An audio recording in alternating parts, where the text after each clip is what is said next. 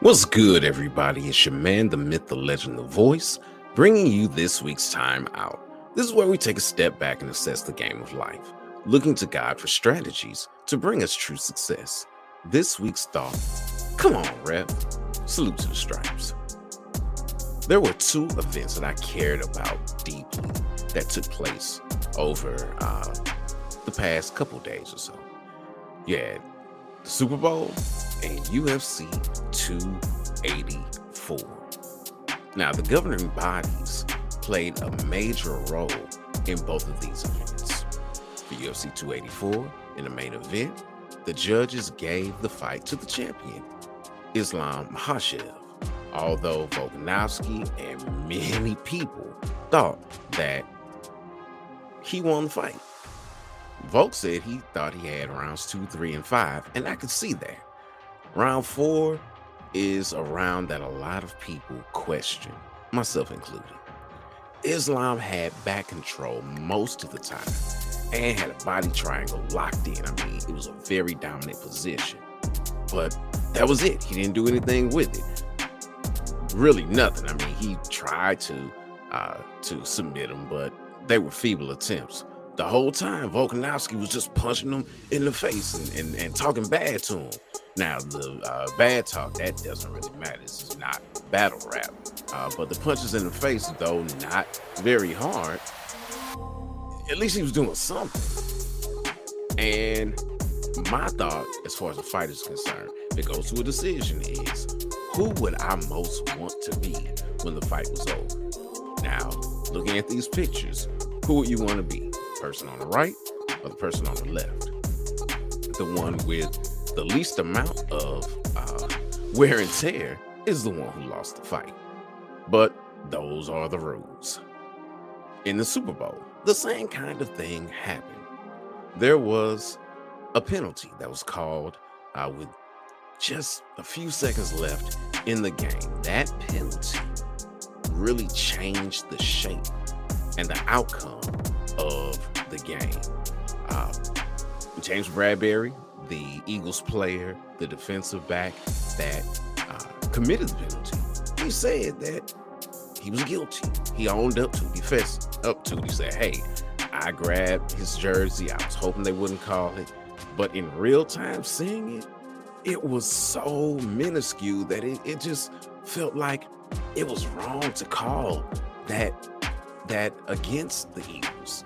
You know, I understand that the letter of the law says that he was guilty, but in the spirit of things, especially with everything on the line and how much it would play into the outcome of the game, just seems like it'd be better to have let it go. It was a ticky-tack foul. Let him play.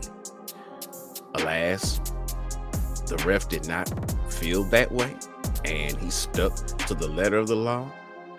The Chiefs won. Not saying that they wouldn't have won anyway, but it was, or I should say, this call did overshadow their win, and it will be something talked about for years to come.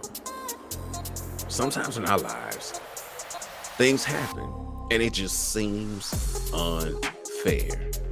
You know, we see famine in the world, and we know what happened with the earthquakes in Turkey and in Syria recently, and just even in our lives, some things that we really want and desire, we feel will be good for us that don't come through.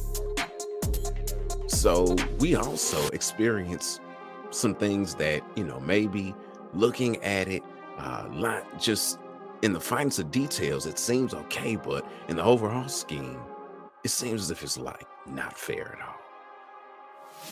We're not the only ones that felt that way. Martha, the sister of Mary, as well as Lazarus, felt that Jesus was being unfair to her. Jesus and his disciples were there at the house. They were entertaining, and Martha was there. The Bible doesn't say Lazarus was there, but we know that Martha was there. And Martha was sitting at Jesus' feet learning from him. Mary was sitting at his feet learning from him. And Martha said, Jesus, don't you see all this work I'm doing? I mean, like, I'm I'm, getting all this food and stuff together for you to feed you and your people, because you roll deep. 12 or more people coming. Tell Mary to come help me. It's not fair that I have to do all this work myself. And outside looking in, I would agree. It doesn't seem fair. You live in a house just like Martha lives in a house. Your household is entertaining. You ought to chip in and help out. But the Lord said, no, I'm not going to take this away from Mary. She's chosen the better thing. Are you making food for us to eat? Absolutely. Is that an important work? Yes, it is.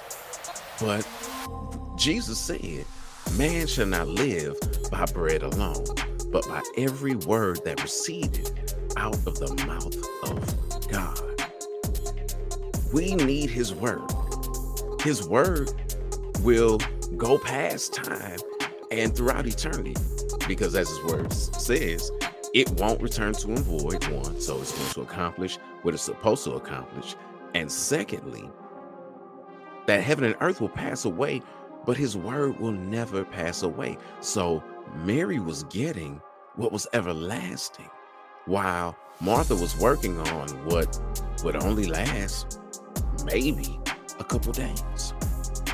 So though it seemed unfair to Martha, she was placing too high a value on what she was doing. We gotta keep the main thing, just as Jesus was teaching Martha. We've got to do the same. So here's the play. No matter how good the work is that you're doing, you still need Jesus. There is nothing that we can do for him that's more important than spending time with him. When he doesn't do what we ask him to do, know that he's not being unfair. Instead, trust that he knows what's best and will work all things together for good to those who love him and are called according to his purpose. It's your man, The Voice, with this week's Time Out. All right, time to get back in the game of life. Until next week, ready, break.